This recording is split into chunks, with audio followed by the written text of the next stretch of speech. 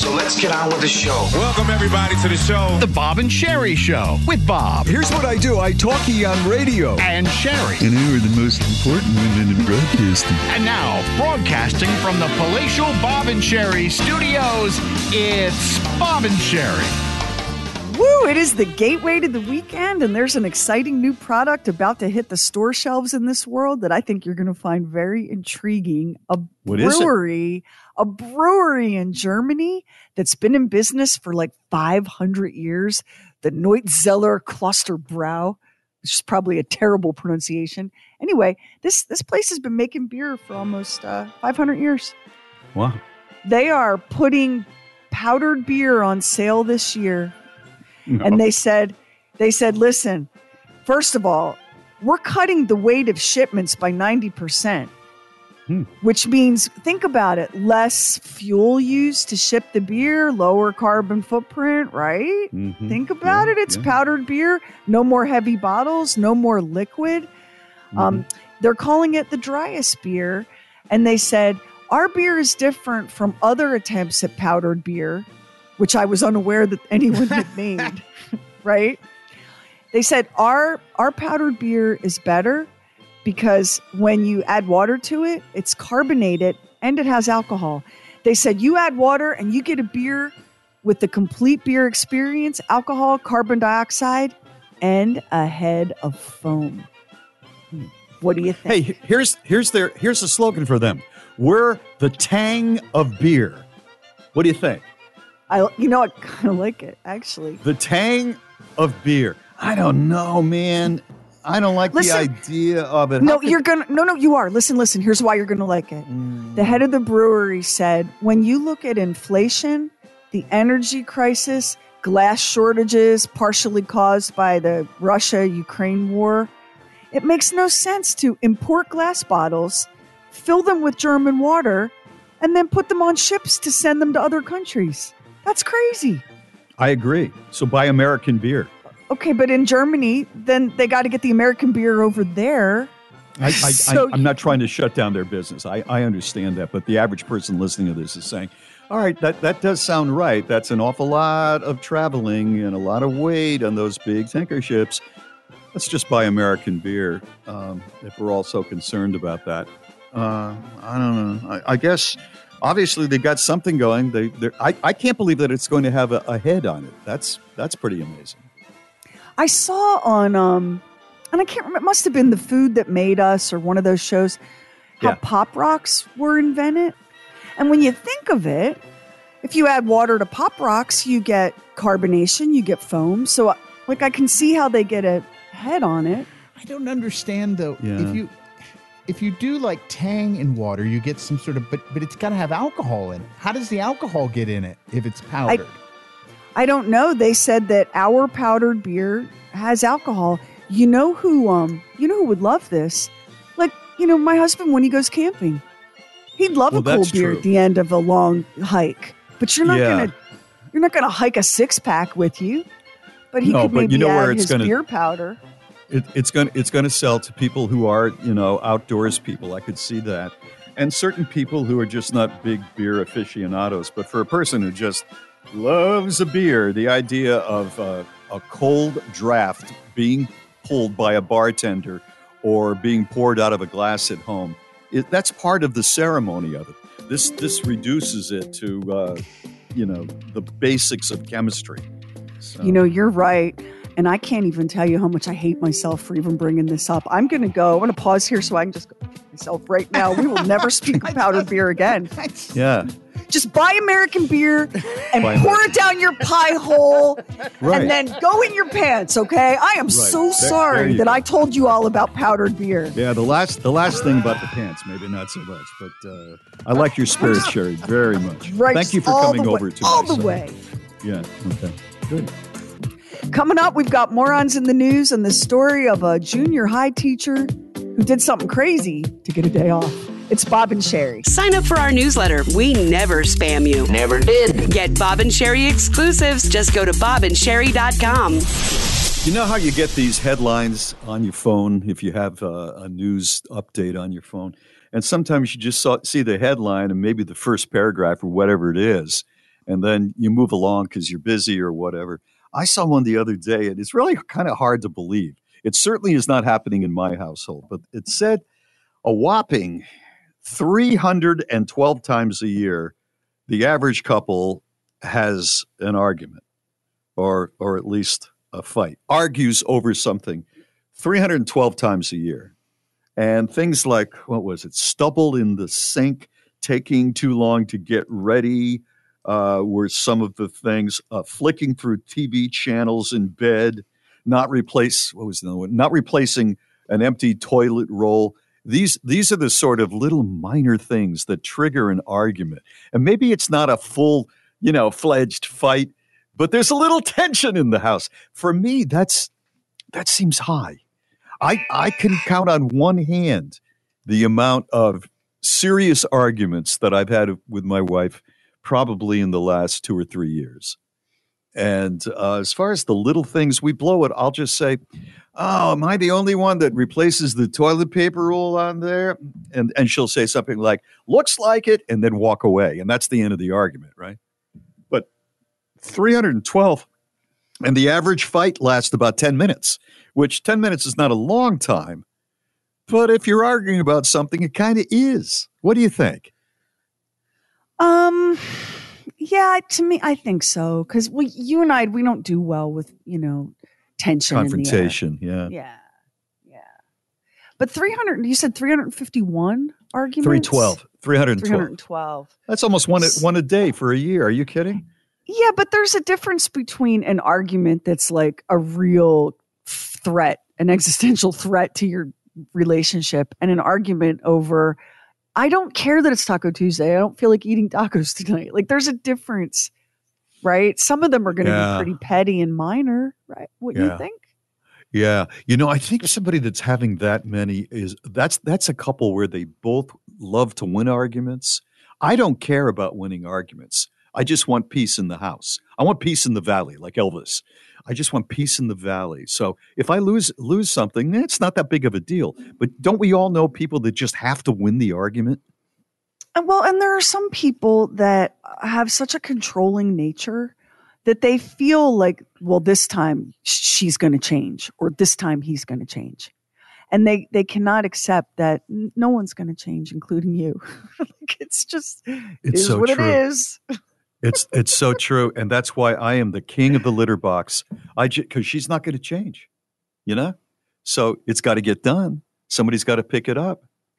Is that codependency? I guess. I don't know. For new listeners, they're going, he's the self-proclaimed king of the litter box. I wonder. I am. Yeah. I wonder what that means. I don't see any other knights or damsels going over and changing it, so it must be done.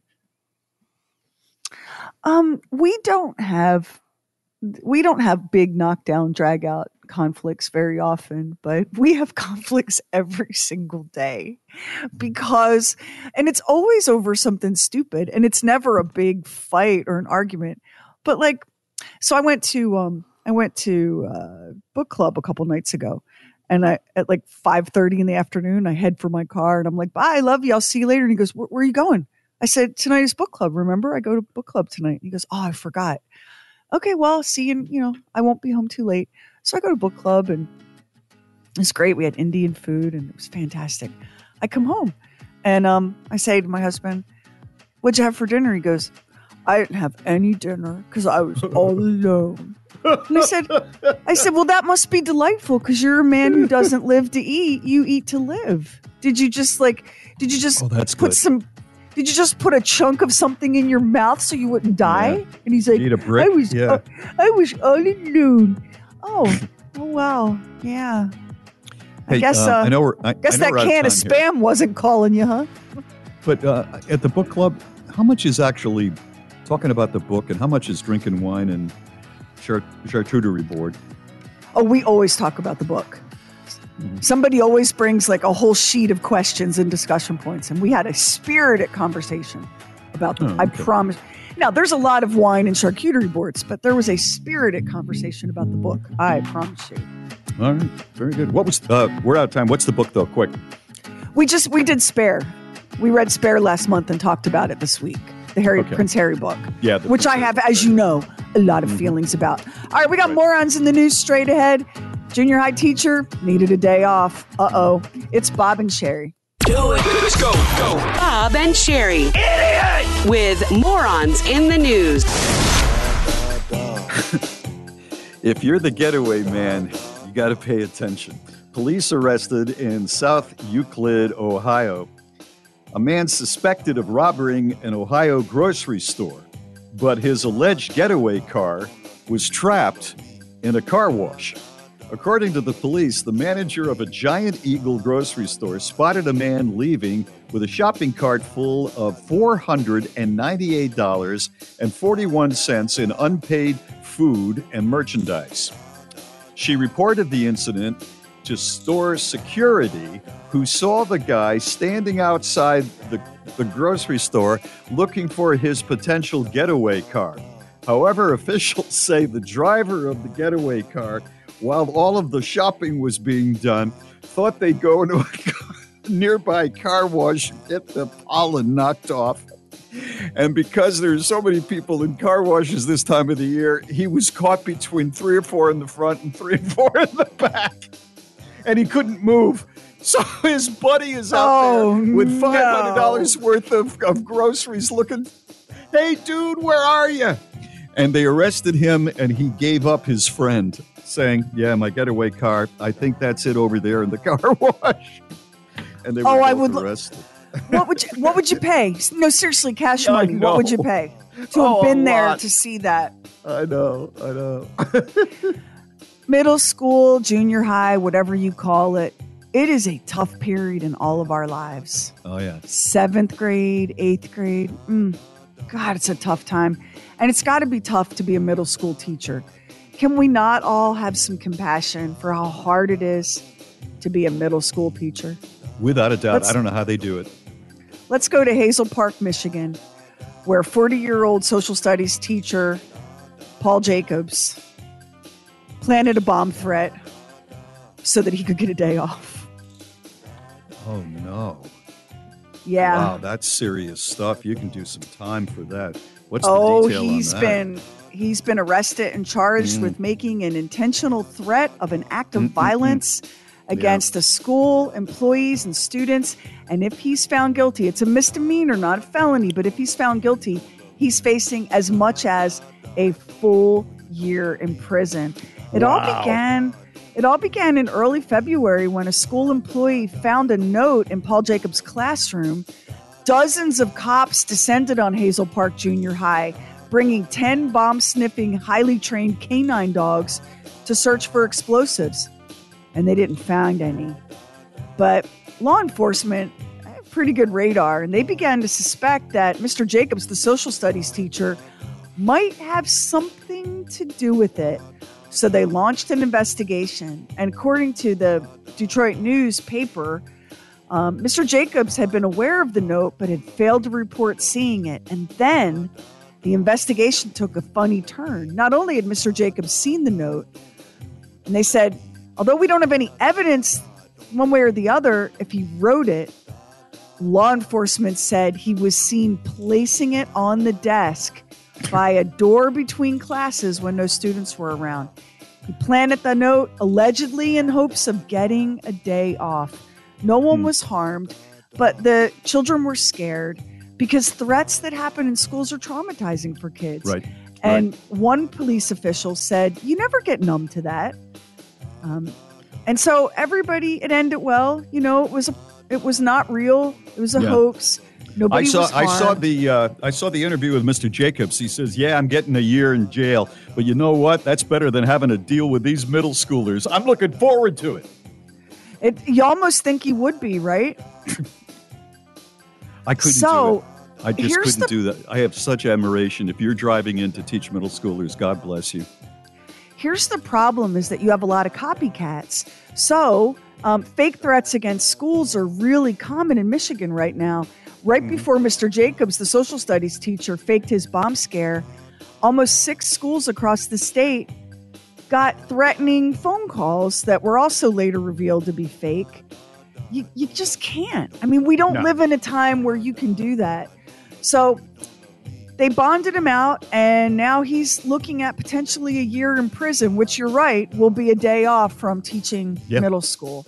Yeah. And that is Morons in the News. Coming up, we're going to throw it way back for Throwback Thursday. Happy Gateway to the Weekend with comedian Jeff Foxworthy, and an exciting round of true crime time. A pervert tries to blame the aliens for what he's up to. Bob and Sherry Box Office and more. This is Bob and Sherry. The new and improved Bob and Sherry website. Just go to bobandsherry.com. Okay, this is real Black Mirror, but tell me if you would be interested in an app that would allow you to relive a memory in 3D over and over again. Here's how it works. The developer is the company Whist. The app is called Immersive Memories, and with it, you film a video of some everyday moment. You playing with your baby or your puppy. You and your person having a picnic or a glass of wine together. The app uses the sensors that are baked into newer smartphones to capture all of the information you need to turn the video into a 3D.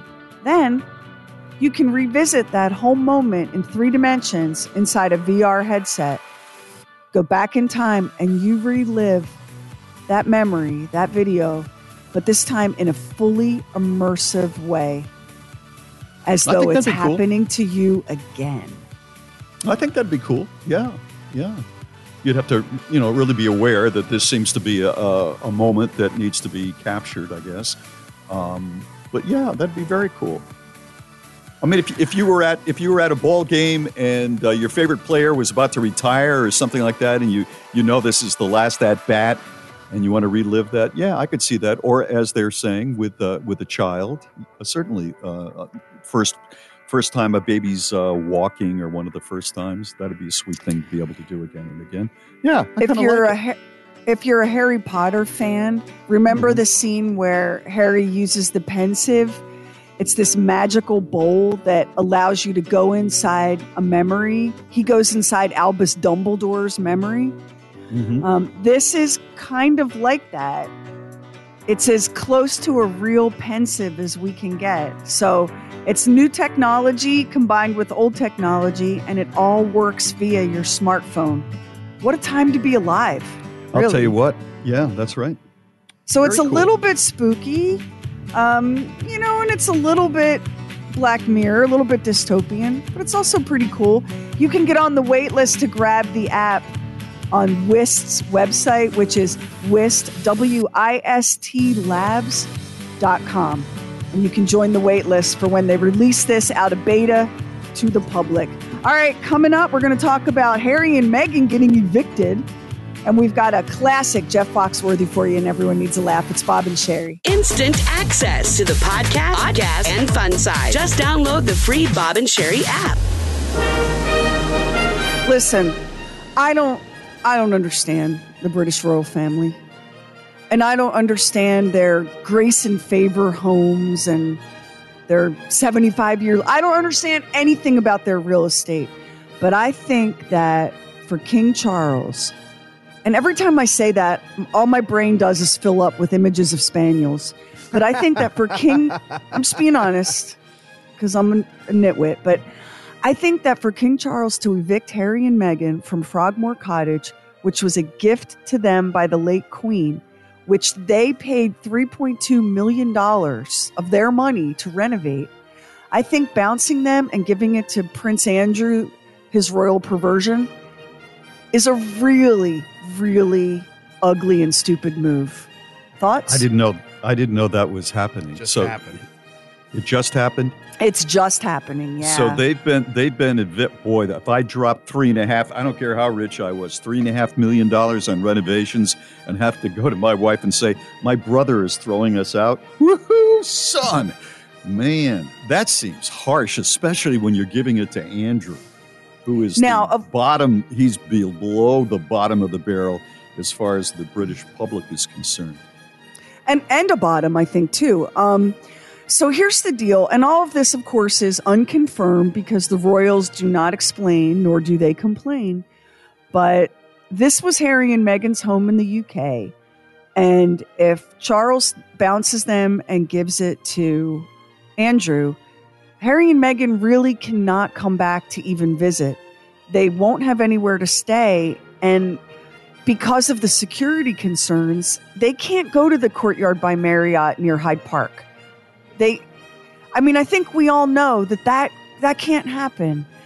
And if you want to make, like, I've read Prince Harry's book, and if you actually read Prince Harry's book, not the press coverage of Prince Harry's book, if you actually read the book, you're going to come away with a pit in your stomach of sorrow for the life that this man has led. And before you go, oh yeah, but he's a prince and he lives in castles. He never had a home as a child. He bounced from boarding school to friends of his father's in Africa to the Queen's Place in Scotland. It was a privileged upbringing, but it was cold and in many ways loveless. And now here's what I think this looks like. If you evict Harry and Meghan, I think what you're basically saying to the world is, every word in that book is true. And we are petty and cold and vengeful. I think that it is the low road.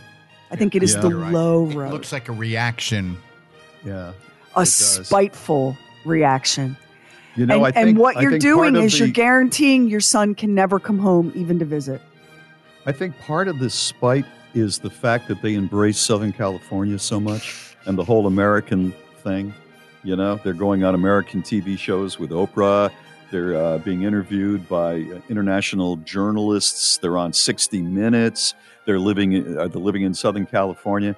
That is about as far away from the royal family as you can get. And I think what he did was just to say, oh, you want to do that? Oh, you want to be a Yank? Okay, we'll get a load of this. I think it's petty also. My God, they have so many of those houses.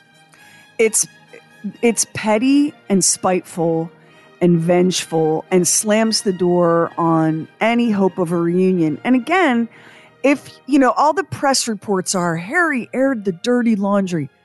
Have you read the book? Because that's not what the book is, really, honestly. And of course I loved Princess Diana and, always had a warm place in my heart, for Harry and William, little motherless children and all that. The book is not what you're being told that it is.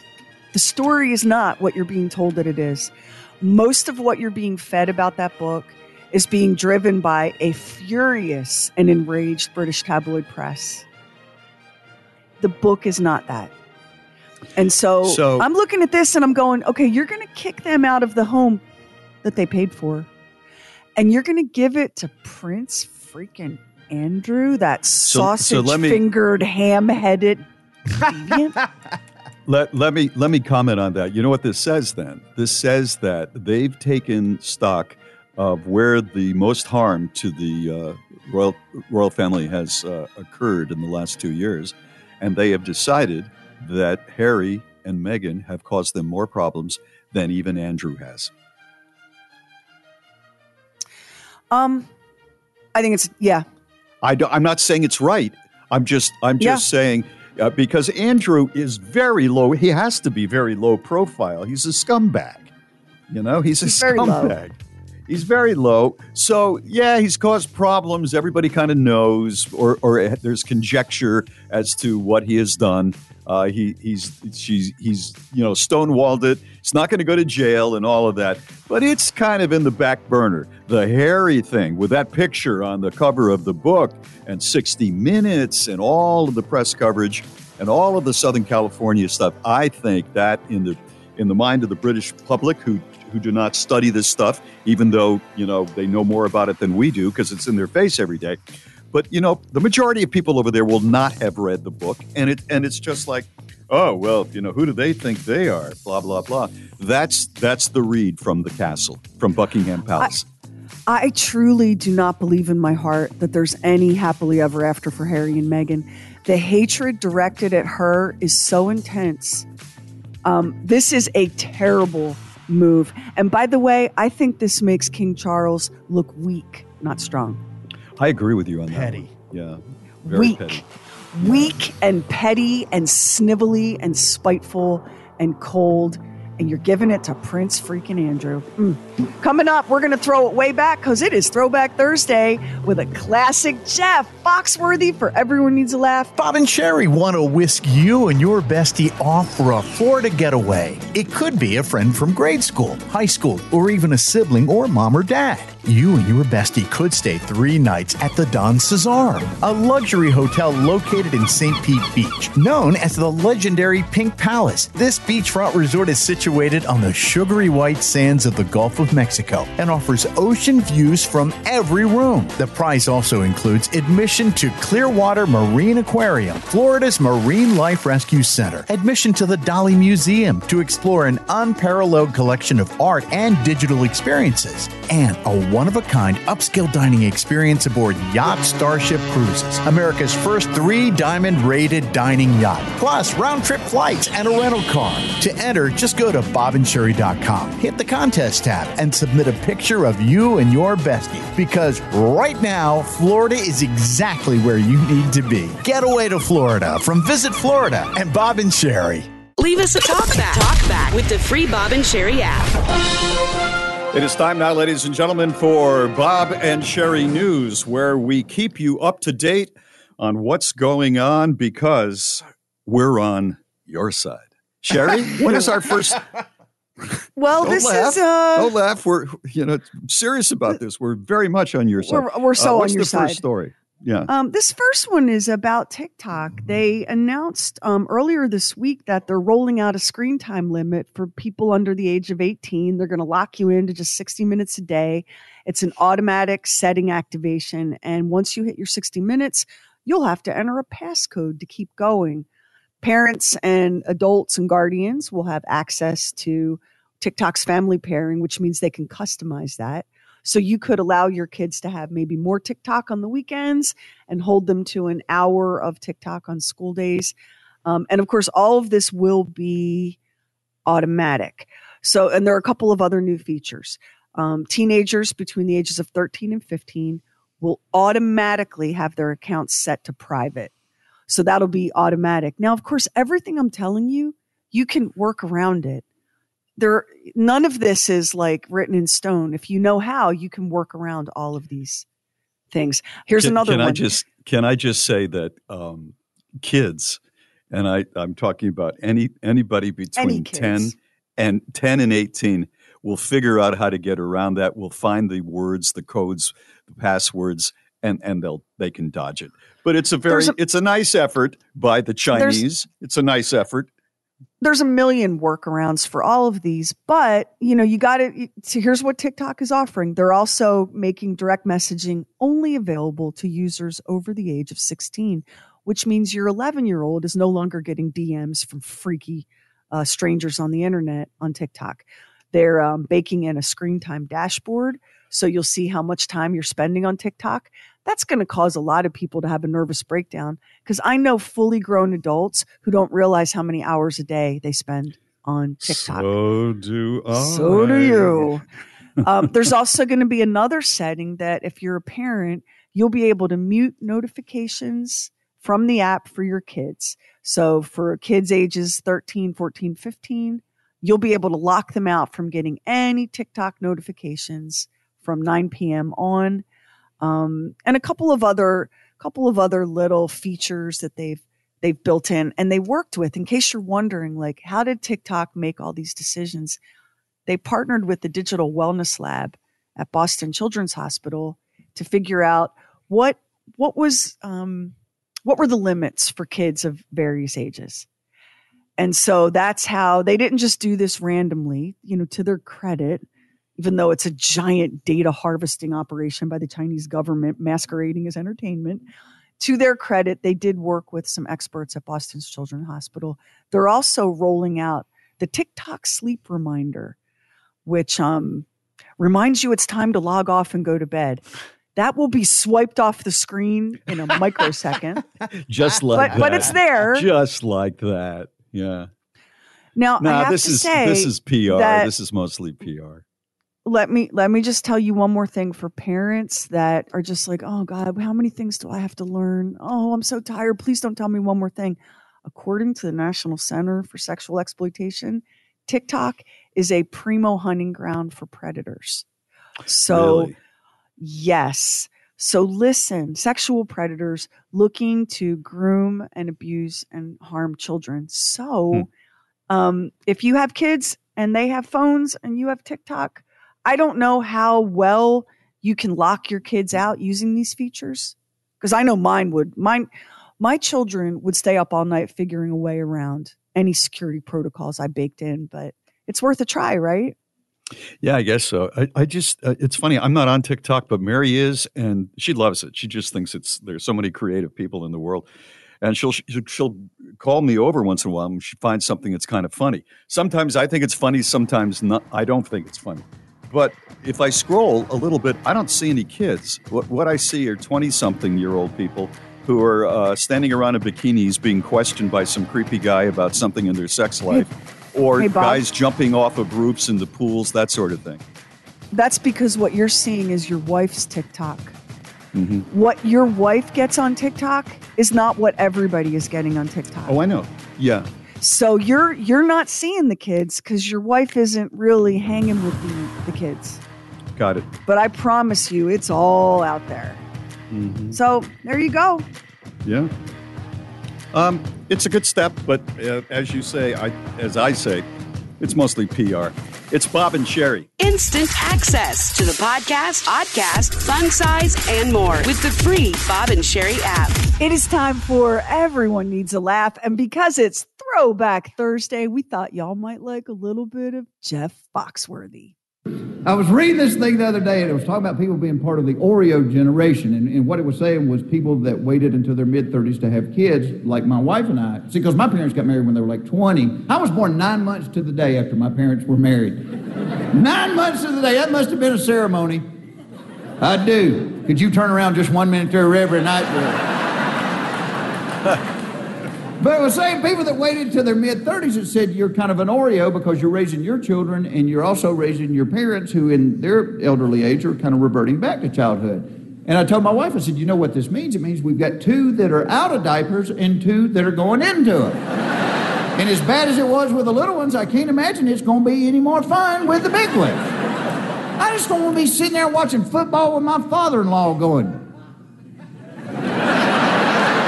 Ed, don't you lie to me, Ed.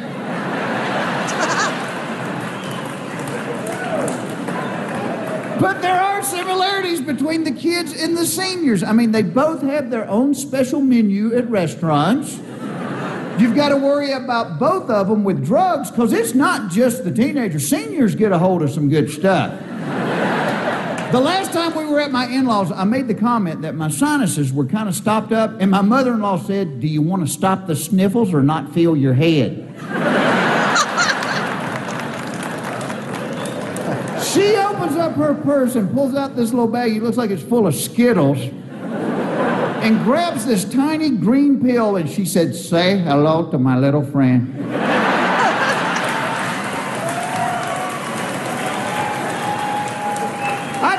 Pill, I woke up 2 days later laying in the backyard talking to Elvis.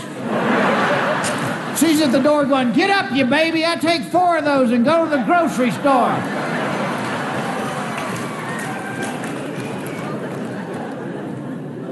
You know, and the kids don't listen to you and the seniors can't hear you. My mother-in-law has a hearing aid that she only wears about half the time, and you can always tell when she's not wearing it because she talks louder than any human being on the planet.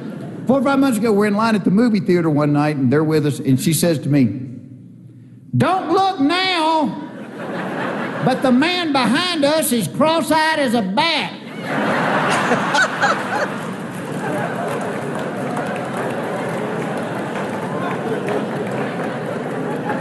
And 1, you're embarrassed to death. And 2, when somebody says something like that, you gotta look.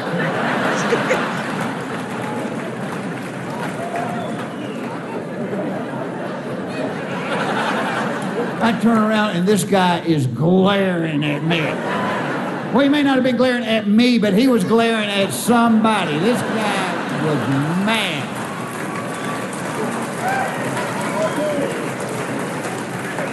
You know, and the kids wear their pants falling off their butts, and the seniors wear them up to their armpits.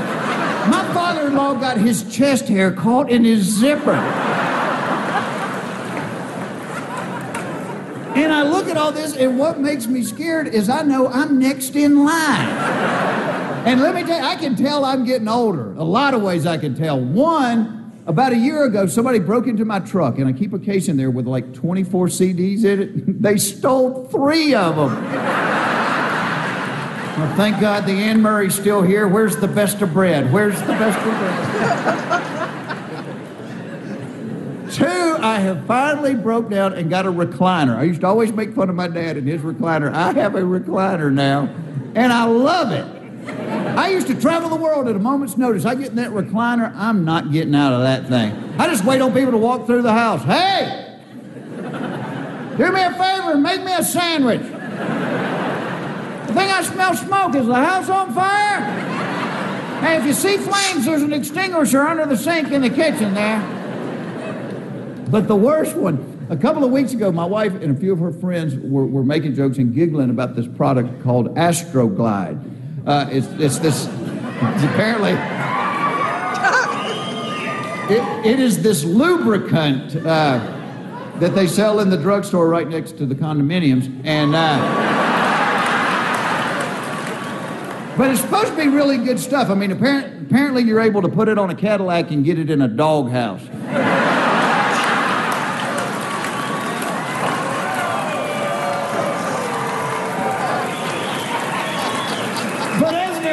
I swear to you, my first thought was, I bet I can put that on the poles the bird feeders are on and keep the squirrels off of them. The squirrels are driving me crazy. If you come by my house at 5 o'clock in the morning, you will see me on the back porch in my underwear with night vision goggles holding a BB gun waiting on the squirrels. Just embarrasses my kids to death.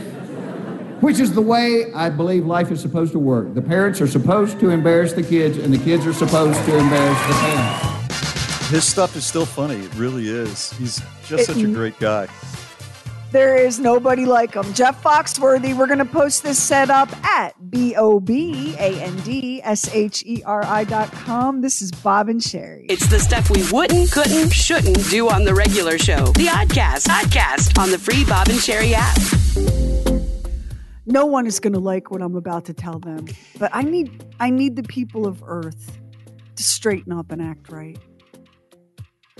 Those of you who don't wear shoes in your house are about to feel very smug.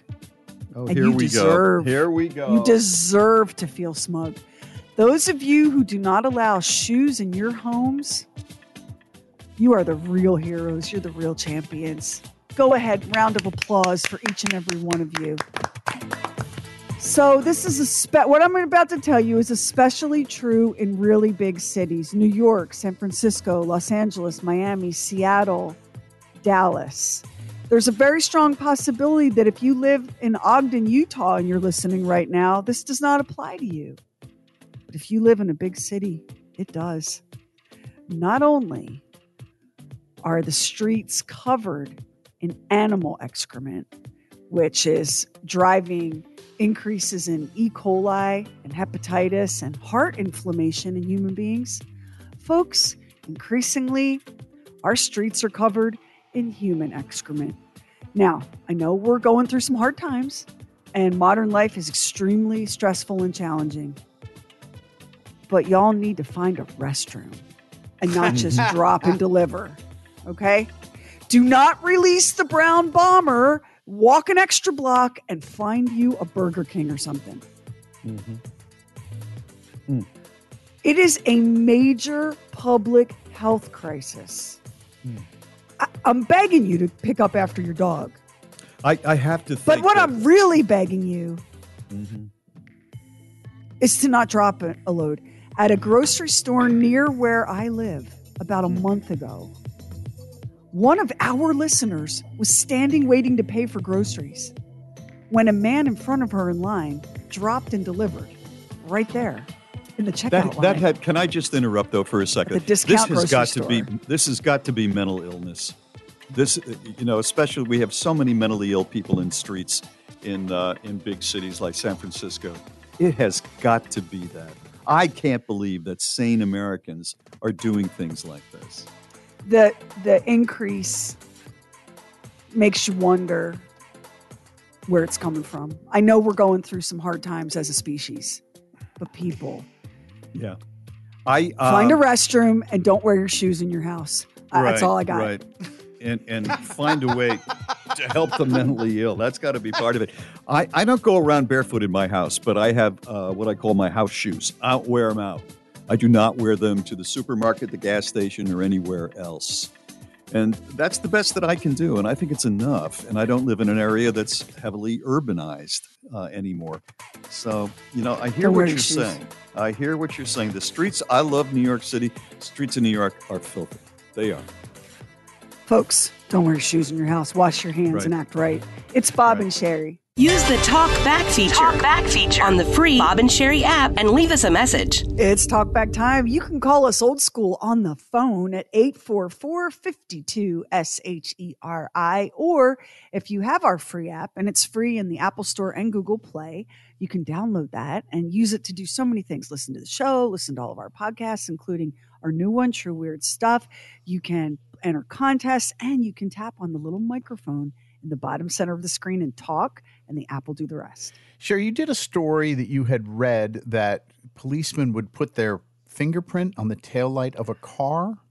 Like back in the olden days before dashboard and body cams, I read that they would tap your taillights when they walked up to get your license so that if anything crazy happened, they left a fingerprint, proof that they'd stopped you, right? Wasn't that the gist of the article? Yeah, that was. Yeah, right. I remember that. Hey, Bob and Sherry, it's Allie in Sonoma County. We miss you out here, but glad I can listen to you on podcast. Anyway, I was just listening to your show from earlier today about why cops touch the taillights of a car. And I don't believe that to be true, having been an officer for 19 years. But long before body cams and dash cams, cops have had radios. That's how the dispatchers are able to tell them where to go. And when cops are doing a traffic stop, it's just like real estate. Location, location, location. If you get nothing out other than where you are, that is the most important thing. But the other thing that they do is to push down on the trunk lid of a car. And that is just to lock the trunk, just in case you are pulling over someone who maybe has just committed a burglary, a bank robbery, etc., and you don't want the trunk popping open on you and having people in the back unload their guns on you. You push the trunk down to lock in whoever might be in there. All right. Love you guys. Have a great day and a great weekend. Interesting. Thank you. I'm gonna remember the story though of what you brought up with the thumbprint. It still sounds like it would be a cool thing to do, even though she had not heard of it before. I don't know. I didn't make it up. I mean, it was in some article about law enforcement. Right. But that business about the trunk, about people maybe being in the trunk ready to jump out at you. Yeah, that makes total sense. Wow. Now, we have this one about this woman's Apple Watch. So I was listening to your podcast from a little ways back about your phone always stressing you out with this closing your rings. You know what really pisses me off is when my phone, my Apple Watch will tell me to stand. I'm a grown-ass adult. I know when to stand. I'll stand when I need to stand. Yes, Queen. Yes. It's so true. Apple wants to raise us. Even when we're grown, Apple wants to raise us, admonish us when we're not moving enough. You guys, the other night, I took the dog out and gave him his nighttime diaper and his paw medicine, brushed my teeth, walked into my bedroom, sat down on the bed, took off my fitness tracker, which had 16,497 steps on it, took my phone out took my phone out of my pocket where it said it was my Apple Move ring. You did not close your ring today. You didn't move enough. Let's do better tomorrow. And I actually said to my phone, yeah, well, you can right off. I have this one that's addressed to Bob. Bob, I have a question for you. I was just listening to you talk about Sweet Caroline, the music I played after Red Sox games. Every time you talk about the Red Sox, you talk about a Red Sox game. I don't understand this. Is this a New England thing? Is this how it's pronounced? Is this how it's said in New England? There's an X on the end, so I'm always used to Red Sox. It's not singular. It's not like a sock you wear. Help? Thanks. I apologize for not making it sound like the X is there. It is one of many mistakes that I probably made that day. And if I had a red sock, I would hang myself with it right now because I don't know what to say. Now I feel like I'm going to be Might you be overreacting to the question by suggesting that you should hang yourself with a sock? Well, just putting it out there. Now I'm afraid to say Red Sox. You know, they are the Red Sox. It's a team. It's not a red sock. I understand. I think I don't even remember doing that. You call it a red. You call it a red. The Red Sox games. So you think that the thing is you don't want to do two plurals because in your head there's something grammatically incorrect about that. That's probably what it is. I'm sure that's what it is. Right. With my extensive studies in English literature and sentence composition, that's probably what was triggering. Excuse you for trying to have proper grammar. You're trying to do the right thing. Yeah. It's just one more way, Bob. You can't do anything right. I can't do Everything anything you do right. is You wrong. can't go out. Nobody appreciates you. No, that's right. Watch you the just game at home. suffer and suffer and suffer. That's right. That's right. Suffer. Hang on. Love the Hang Red on. Sox. I'm going to see. Hope they have a good year. There you go. I'm going to see if, my husband has a GoFundMe because I make him eat dinner every night, and no man should live in that hell. Let me see if I can add you to it for your correct grammar, okay? Please do. And the Yeah, two of thank you. you. Yeah, the two of you can join together. It's Bob and Sherry. The Fun Size Podcast, a shareable taste of the show at our website or the free Bob and Sherry app. So this rumor started about 2 weeks ago, I guess. The Beatles' Sir Paul McCartney reportedly is recording parts for an upcoming Rolling Stones album. And when people heard about that, they said, I wonder if Sir Ringo Starr is going to play drums because, of course, the Rolling Stones just lost Charlie Watts, their longtime drummer, one of the greatest drummers of all time in rock. And,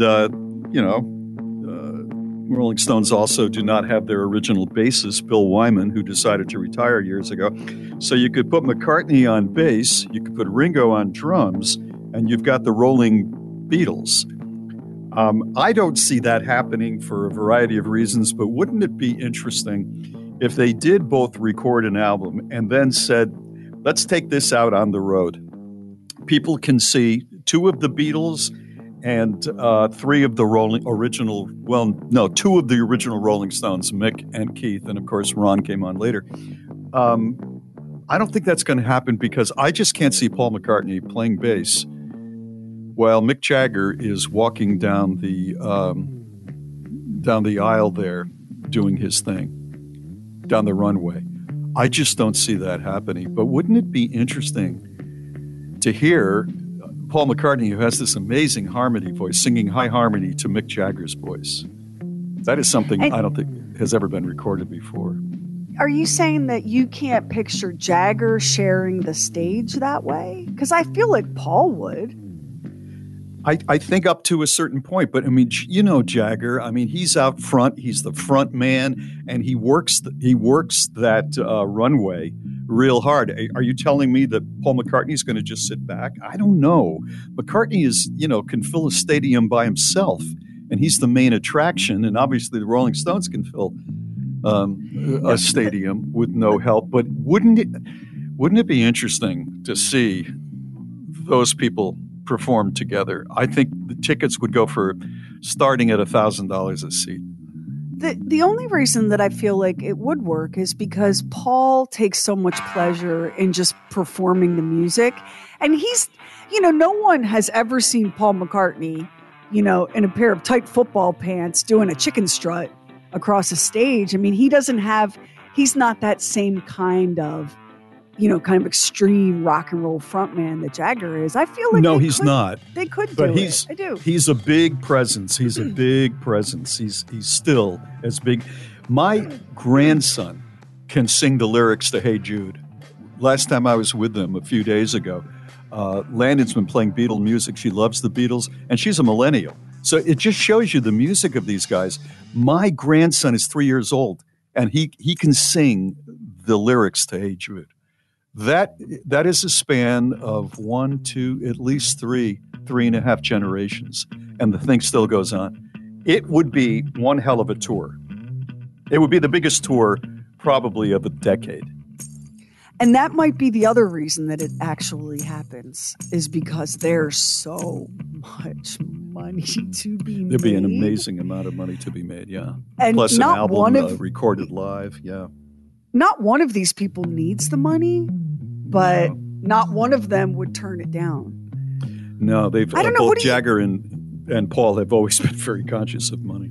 What do you think, Max? Because I have a blind spot. I'm always like, can people just not get along? Can everyone just not have a good time? Life is short. Do you think that they could tour and perform together? I have to believe that they both are secure enough in themselves that they can let each other share the spotlight. I really do. By the way, we're listening to isolated Paul McCartney bass lines being played. He's one of the great bass players in rock history. He really is a great bass player. Who knows? There would be a movie, obviously. There'd be a lot of different ways that they can monetize it. And people would love it. I mean, they go out of their minds to see it. What would they call it? They can't call it the Rolling Beatles. It's just people would hate it. They would just absolutely hate that. And I don't think that Ringo and Paul would allow it. I think the Beatles were the Beatles. You'd have to come up with like the Traveling Wilburys, some sort of name like that that's pulled out of the out of the blue. I think you could call it the Ultimate Tour, and people would buy tickets for it. Just call it that? Yep. Yeah, I think you're right. Oh, people will buy tickets to it without it. Nobody here needs a last name or any introduction. It's Mick, Keith, Paul, and Ringo. Yeah, it's the Ultimate Tour. It's the Ultimate Tour. Yeah, you're right. See, it's Bob and Sherry. You read it once. I don't believe that. And then you read it again. I can't believe this. It's Bob and Sherry's. I don't believe this. I cannot believe this. I've been known to be hard on the pervert community, and some of y'all are just minding your own perverse business and not hurting anyone. And it's all consenting adults dressing up as carnival goldfish and whatever it is, right? And I have to say that there's no limit to the creativity in that world. Today, it's true crime time, and I have the story of Hirohito Shibuya. He is a self-professed fortune teller and hypnotist. He's 74 years old. He lives with an entire harem of his ex-wives. And that's not why he's in true crime time today. Because listen up, my dudes. A harem.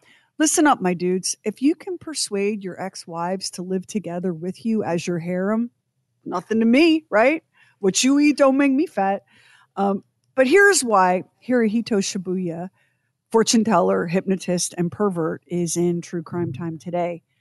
He has been arrested and charged with attempting to brainwash a young female child by showing her pictures of aliens. And one of his harem members, ex-wife Chiaki, who's 43 to his 74, helped him with this. At first, they were arrested on suspicion of attempting to commit constructive forcible assault, meaning the victim is either unconscious or in no state to resist. That's a law in Japan. Mm-hmm. Right. So here's what went down. So the incident leading to this arrest all took place on December 12th of last year, 2022, at Shibuya's home. He lives there with Shiaki and 8 more of his ex-wives and 3 of their children. He has a harem of 9 exes. Police say that Shiaki, one of the harem ladies, lured the child to their home under the guise of introducing her to a real-life fortune teller. But instead, when she got there, Shiaki and Shibuya showed the child images of aliens over the course of several hours and told her that the aliens wanted her to enter into a relationship with them, and if she did not agree, she would be abducted. The girl believed the couple and told them, I'm coming back. I will be back to join this harem. But the kid did another thing. She told her friends and family that she would be leaving home because the aliens wanted her to live with Hirohito Shibuya. And that is when family and friends were like, yeah, no. And they called the police. And the police came and arrested him and have charged him. And now he and the one ex-wife are in jail, and the rest of the harem is being investigated. So he has a long criminal track record with law enforcement in Japan. He told one interviewer, this is not his first rodeo with getting in trouble with the law, although this is the first time it's with an underage girl. He said, I had a dream, and in that dream I became aware that I would become popular with women if I made certain incantations. Women began to gather at my home when I was fortune telling, and now I live with women in a polygamous commune. And the women range in age from 20 to 49 in his harem. And he's apparently not really a fortune teller, if you can even say that you can really be a fortune teller. He's not even really a half-baked, somewhat legitimate fortune teller. It's just a lie that he uses. So I thought about this for a while. I thought about him saying that he had a dream. And in his dream, he knew that if he told women he was a fortune teller, that they would come and live with him. That would not work on me. And I believe in all kinds of stuff. If a man says to me, I'm a fortune teller, I'm thinking to myself, yeah, okay, whatever. That man would have to say to me, I'm a trained chef and I have a borderline obsession with folding laundry for me to even consider moving into his polygamous harem commune. I have a dream. Too. You know what my dream is? My dream is to produce a TV show all about him because I would become a billionaire. Women would hate, you know what they do? They would hate watch him every single week. They would hate watch him.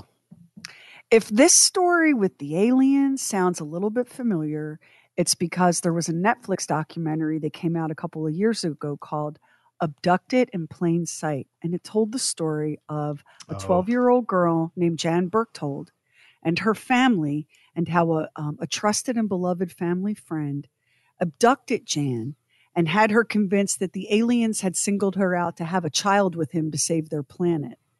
He had an affair with her mother. He had a sexual encounter with her father.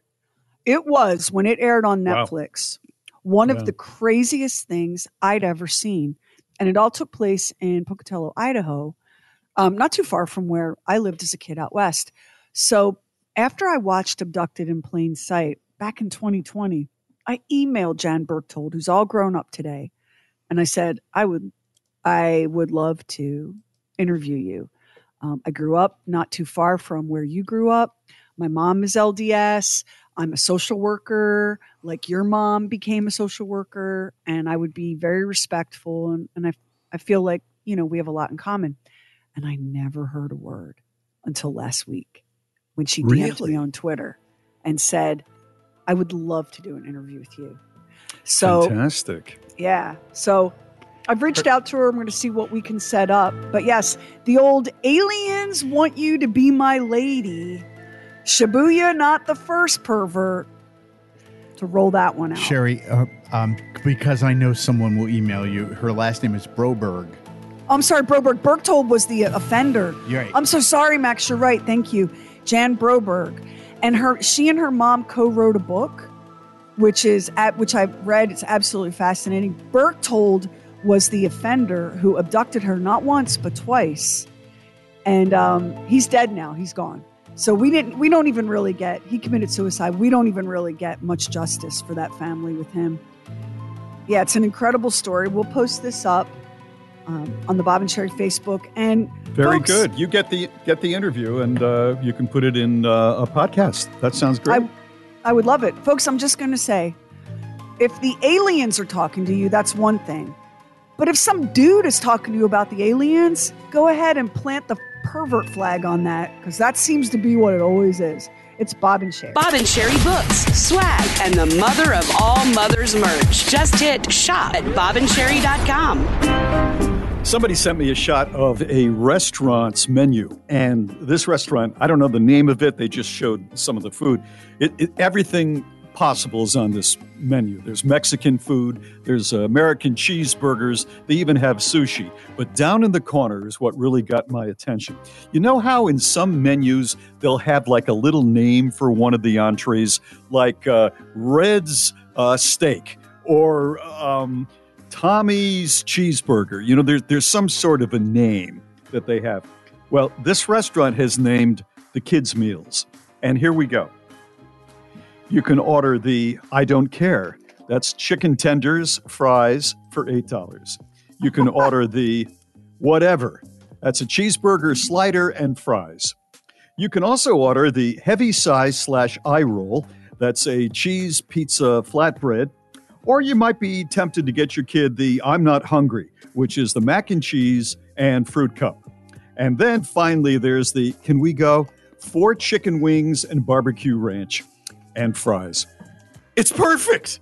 I think if you could get a pill and give to a person between the ages of 12 and 19, and it stopped them from being moody, I think it would be the 3rd most popular pill ever created, right behind the weight loss pill that's out now and ED medications. If you had a non-cranky pill for kids, parents would love it. I want to do this at my house so that when I say to my husband, what do you feel like having for dinner? If he replies, I don't live to eat, I eat to live. Sounds like eggplant to me. There you go. What do you feel like having? What do you feel like having for dinner? I'm fine with a bologna sandwich. Great. Sounds like Indian food to me. So I would love to do that. Again, the kids' meals, I don't care, whatever, heavy size / eye roll, I'm not hungry, and can we go? There you go. It's Bob and Sherry. Now, let's open up the Bob and Sherry Archive Vault. Hi, Charlene. Morning. Although I can't really picture. Yeah, no, I don't. I never have in my whole life. Well, based on how precocious you were, I almost believe you. Charlene, hi. How are you? Doing fine. You doing all right? Oh, just fine. Thank you very much. Yeah, just fine. Give me a moment to collect my thoughts here, Charlene. My partner just said something to me that I think was good. It was. Aren't you glad you gave up smoking based on all... Because you can't. How many disgusting habits do you want to That's have? where it was. How many disgusting habits can a man have? It's good that you gave up one of them. That was the worst one. And you gave up the worst one. That was a sacrifice. Yeah. Well, Charlene, now it's over to you. You've been married 5 times. Yeah. Where did you meet? Good for you. Where did you meet these 5 husbands? Okay, the first 4 was met in a bar. Okay. Okay, and I didn't like them after they sobered up. They were really obnoxious, and it didn't work. The last husband I've got, I met him at a sale barn, and we're still married today. You met him where? A sale barn. A sell barn? Auction barn, rather. An auction barn. I Okay. have been to a sale barn. Yeah. Okay. How much you get? How much you pay for them? I can't tell you that. It was late in the evening. He was part of a box lot. Yeah, right. Oh, look what I got. A safe and a husband. So Mismatched china. It was a good deal. Charlene, you were okay with the first 4 as long as they, were drinking a lot because they were a lot of fun. But as soon as they sobered up, they became kind of a downer or what? They just didn't act right. They were better drunk than they were sober. Wow. What does that say about a man? Nothing good. No, sir. So they were kind of just mean when they were straight, huh? How long did those marriages last on average? Oh, the first one lasted about 3 years. The second one lasted 6 months. The third one lasted a year and a half, and the fourth one lasted about 7 years. Okay, and how about the one you bought at the sale barn? How long's that been going strong? I've had him for 15 years. See? Right, very good. So when you heard these statistics about meeting in bars, you didn't have any argument with that at all, did you? No, it's true. I do believe it's true. Hey, Charlene, let's go as fast as you can. Name the 5 husbands and their birth dates. I can name them, but their birthdays I can't tell you. Okay, name them and... Oh, I've got an idea. Name them and tell us real quickly the best thing about each one. Okay, Rick, the best thing about him, he had a really good personality. Okay, that's number 1. Donnie. Who? What was his name? Arnie. There ain't nothing good about Donnie. There was nothing good Donnie. about... Donnie? Nothing good about Donnie? Nothing good about Donnie. That sounds like the title of a country music song. There's nothing good about Donnie. The Dixie or Chicks. a movie. Yeah. Or a movie. There's nothing good about Donnie. Okay, All right, number 3. Donnie was really sweet. He was really kind and really thoughtful. But when he sobered up, he got mean. Okay, all right. All right, number 3. That was Sonny. Take your time. Take your time.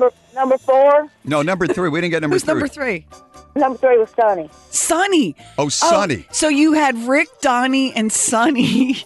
Sonny was really He was sweet sweet. and kind. Yes, Sonny unless was sweet. he was sober. And there was nothing good about Donnie. These do sound like the names of guys you'd meet in a bar. They do. though. Okay, so number 4. Number 4 was Mitch. Mitch. What was good about Mitch? It didn't last long, but, he had a good personality, and, and when he sobered up, it was like he was mad at the world and so. Who is the best lover? Who is the best lover? The one I have. The one you have now. What's the 5th husband's name? What is his name? Larry. Yeah. So Rick, Donnie, Sonny, Mitch, and Larry. It sounds like the 5 Stooges. I love it. Nothing good about Donnie. And Larry's the best lover. You're the best, Charlene. God bless you. Thank you for listening. Have a great day, hon. Love y'all show. Love you too. thank you. Thank you so much. I laughed from the time I was listening to it till I stopped. You're Well, awesome. Thank you, sweetheart. Charlene. Thank you, Charlene. Sign up for our newsletter. We never spam you. Never did. Get Bob and Sherry exclusives. Just go to bobandsherry.com. The news about Bruce Willis has, it's just thrown me for a loop. He had aphasia, and now, of course, you've probably seen this in your news feed. He has been diagnosed with something called frontotemporal dementia, FTD, which is, it's dementia. It's not Alzheimer's. It's its own sort of thing, and there's no treatment for it. There's no coming back from it, and it can hit people when they're really, really young. My best friend was really young when her personality started changing, and she would forget things like how to get home from work, and we lost her. So, and I had never heard of FTD other than the flower delivery, right? I had never heard of FTD until my friend was diagnosed, and I couldn't make any sense of it. Like, she's so young. Like, how is this even happening? And then to see that Bruce Willis has it too. And one thing I remember reading was more people have it. It's just hard to diagnose because you can only really get an actual diagnosis, I guess, after the person has passed. And it's horrific. And for Bruce Willis, like, he's about to become a grandfather for the first time. His daughter, Rumor, is pregnant. That one of the girls he had with Demi Moore. And Bruce Willis, when he exploded onto the scene with the TV show Moonlight, like, he was kind of known for being like a snappy, fast talking, super smart, firing on all cylinders guy. And then he became, an action hero. And as his movie career went on, he increasingly played parts where it was all about the action and not so much about the dialogue. And now, of course, we know why that is. He was struggling with scripts and remembering his lines, and he was also struggling to articulate with words. So I was cruising around on YouTube looking at outtakes from Moonlighting and Armageddon and Pulp Fiction and all of these Bruce Willis movies because I've always been just such a fan. And I came upon this interview that Bruce Willis did when the first Die Hard movie first came out. Listen to this. At the theater last night, the reaction of the audience was just incredible. People were cheering, yelling, stomping their feet. Good. How does that make you feel? It's amazing. I've never experienced that kind of reaction to my work, and being a part of this film is like being a part of a championship ball club. It's very rewarding.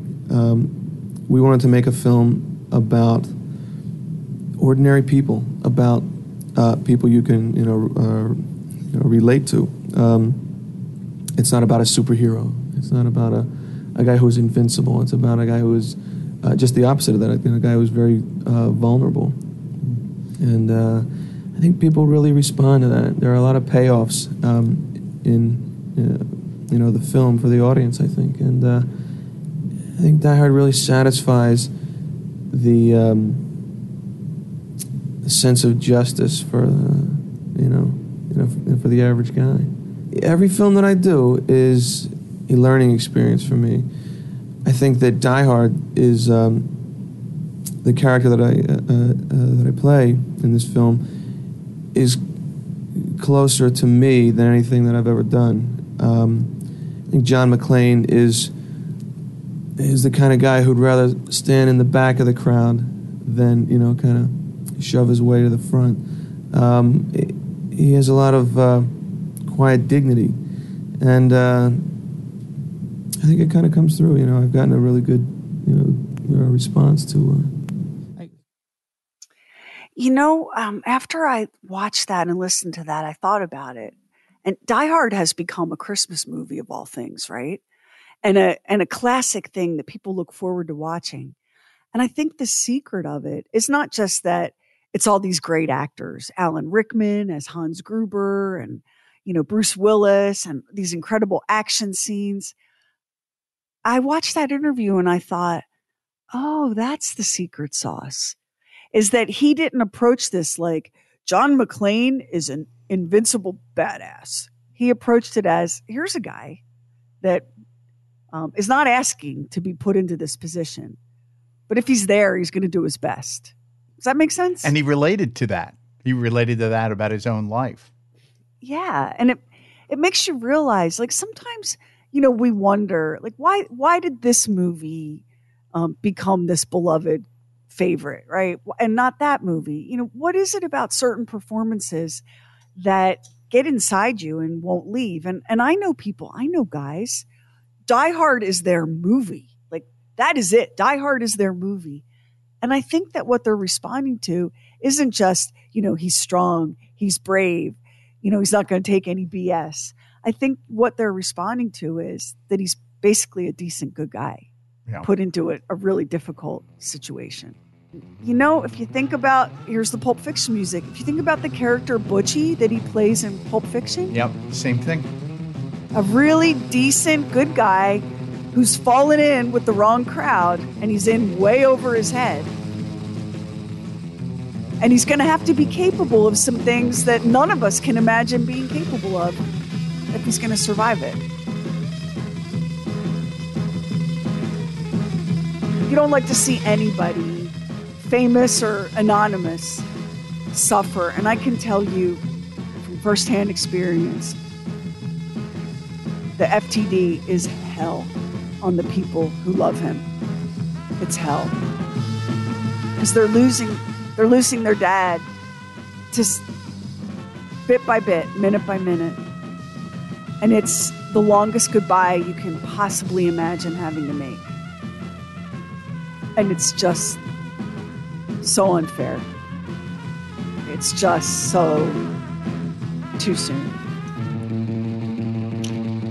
It's Bob and Sherry. Did you know that the longest movie that's ever been made would take you 35 days and 17 hours to watch? Are you familiar with this movie? Let me say it again.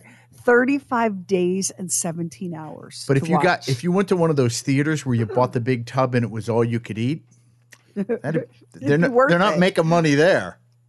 The movie came out in 2012. It's called Logistics, and it follows the life cycle of a pedometer. In case you were afraid it would be boring, okay? So the movie opens up at the movie opens up at a store in Stockholm, Sweden, where the pedometer gets sold, and then it moves backward in time. You go on a truck, a train, a container ship. You find yourself in a factory in China. Everything is in real time, meaning the amount of time you spend on the container ship is the amount of time it took the pedometer to get from point A to point B on the container ship. And the same for the freight train and the factory and all of it. 35 days, 17 hours. It's more than a month of your life. Now, they have cut it down to a 72-minute version. If you're saying to me, Sherry, there is nothing I'd enjoy more. It's the gateway to the weekend today. There's nothing I'd enjoy more than watching a movie about a pedometer. Do you have anything shorter than 35 days and 17 hours? Yes, you can watch a 72-minute cut of the show, or you can go to the Logistics website, and we can post a link to that if you want to. You can go to there, and you can watch short 2-minute clips. So you can watch like a little clip about the container ship, and then you can watch a little clip about the pedometer getting made. You know, whatever you need to get through the day. But it is the longest movie ever in the history of movies. Here are some movies that get kind of closer that you'll have heard of. Hamlet, the Kenneth Branagh version of Hamlet that came out in the 90s. That's 242 minutes. That's nothing compared to 35 days and 17 hours. Cleopatra that came out in the 60s, 248 minutes. Logistics is 857 hours. How in the world? One film critic watched the entire thing and reviewed it. So somebody did fall on that particular sword. What do you think? Yeah, so I guess there's some artistic statement with this movie, and that's the reason that it's been made. I mean, maybe that's the reason that they did it. But even some of these other movies, I can remember watching, and I think it was on HBO years ago. There's a movie called Papillon, which is about a guy who went to a French prison on an island and then escaped. And I remember it had an intermission in the middle of it because, you know, it's HBO, there's no commercials. But it did have an intermission at the beginning because nobody could sit there and not go to the bathroom for that long. There's a movie, what is it called? Jeanne Dielman. When I was in college, this movie is the longest. I thought it was the longest movie ever made. And I went to a theater in Philly and I watched it. And I think it was like 8 hours long or something. And it follows this housewife. I don't want to spoil anything. I don't want to give the plot away. Oh, in real time. And this movie was recently named one of the best movies that's ever been made. And an old friend of mine from college that I haven't talked to in forever DM'd me on Instagram and said, "Did you see the news about that movie? You're the only person I know that sat through it other than the people that made it." It was interesting. I don't know how I did it because now, like, I fall asleep if I try to watch a single episode of, Unsolved Mysteries, but I did. I sat in a movie theater for an entire day watching this woman rinse out a teacup, and other things happen in the movie. Like, a lot of other things happen, but all of it is, there's no attempt made whatsoever to glamorize any of it. She actually works, she makes a little money on the side as a sex worker. And in case you think, oh, well, that's sort of risque. No, it isn't. By the time you've watched a few hours of teacups getting rinsed and tablecloths getting smoothed, by the time the doorbell rings and Sir shows up with his money, it is the equivalent of watching teacups getting rinsed and tablecloths getting smoothed. It is deadly. And yet it's hypnotic. Like you reach a point where you go, there's no way I'm going to survive this. And then you've spent enough time. All right, I'm going to give it a little bit. And then you go, all right, there's no way I'm walking out now. I'm going to see this whole movie. Was there an intermission? What did you eat? I guess the bottomless popcorn, I guess you could do that, but. There were several intermissions because not that like you were afraid to go to the restroom for fear you might miss a teacup getting rinsed. But seriously. But there were some intermissions that were baked in. And I was not the only person in the theater. Like there were other people that said, you know what, I'm here. I'm going to watch this. I'm going to watch this French housewife. And that's the other thing I left off. It's in French with subtitles. Oh, wow. Well, that doesn't bother me, though, because. At the end of 8 hours, you were fluent in things like teacup rinsing and tablecloth smoothing and long, sad looks out of windows and cigarettes being lit. A cigarette being lit and smoked in real time is surprisingly hypnotic to watch. It was actually more interesting than Sir showing up for an afternoon tumble. That was like one of the least interesting things in the movie. Yeah. Because I really remember the teacups and the cigarettes more than I remember him. Anyway, logistics, 35 days, 17 hours. I can't wait. The weekend's almost here, everybody. It's Bob and Sherry. It's the stuff we wouldn't, couldn't, shouldn't do on the regular show. The Oddcast on the free Bob and Sherry app. So Chris Martin, the frontman for Coldplay, said something really interesting a couple of months ago. He said that Coldplay will stop recording new music in 2025, but they hope to keep touring, just like the Rolling Stones. He said, wouldn't it be great if we were touring into our 70s like the Stones did? But that for all intents and purposes, there will be no new Coldplay music after 2025, and that between today and 2025, they're going to release 3 new albums, including one that's a musical. So I'm a big Coldplay fan. People love to hate on Coldplay, but hello. I mean, whatever. Anyway, Max found this little snippet of Chris Martin at 21 years old with braces on his teeth. Yeah. Manifesting the band's future success. And this is what he had to say. John Buckland, Chris Martin, world champion and Guy Berryman, Akka the Coldplay are going to go on to be such a huge band. This will be on national television within 4 years. 4 years. It's now the 26th of June 1998. By the 26th of June 2002, the Coldplay, or the band, whatever they're called then, will be known just all over, man. We're going to be so big. So he then jumps up in the air like a kid, and he was absolutely right. He spoke it into being. I always like your description of his singing voice. He sounds like an angel with a head cold. He really does. And he's so gifted as a musician. Piano, guitar. I mean, he's a lyricist. He's incredibly gifted. I think people love to hate on Coldplay because they had huge mainstream success, right? So they're not super cool. And then, he was married to Gwyneth Paltrow. And right? And so people love to hate on Gwynny and Goop, and I think Chris Martin got caught in those crosshairs.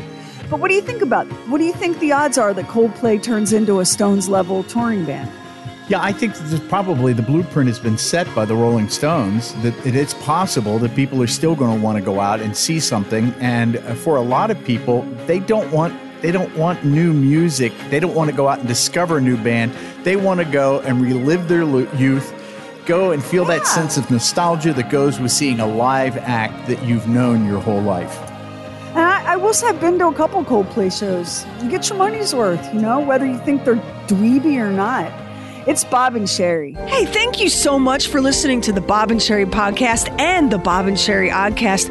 We would love if you would subscribe, rate and review, and share it with a friend on Facebook, Twitter, Instagram, wherever you go. And thank you again for listening.